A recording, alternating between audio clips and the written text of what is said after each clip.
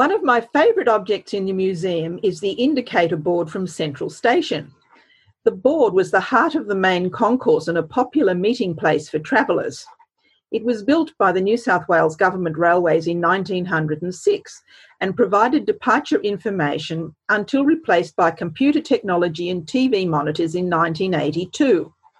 The board is so large that when it was dismantled, it had to be cut into 5 sections for transfer to the museum to be restored to its former glory. It became the impressive centrepiece of the transport exhibition when the Powerhouse Museum opened in 1988. The board consists of 22 vertical panels indicating the number of the platform from which the train is due to depart, the time, and the stations at which the train will stop. The names of the stations are painted on triangular slats, which were mechanically operated by a system of rods and flaps.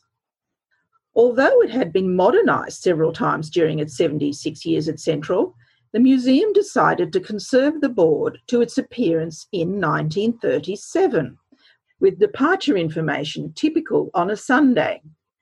Station staff would have been proud to operate this mechanical gem, directing travellers to the right place to board their train. The board evokes the magic and excitement of train travel at a time when steam trains carried passengers across the state before most people had cars.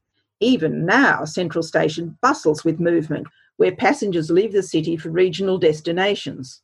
The board is a nostalgic remember of a bygone era, and it conjures up in my mind the sounds of a steam engine and smell of the smoke.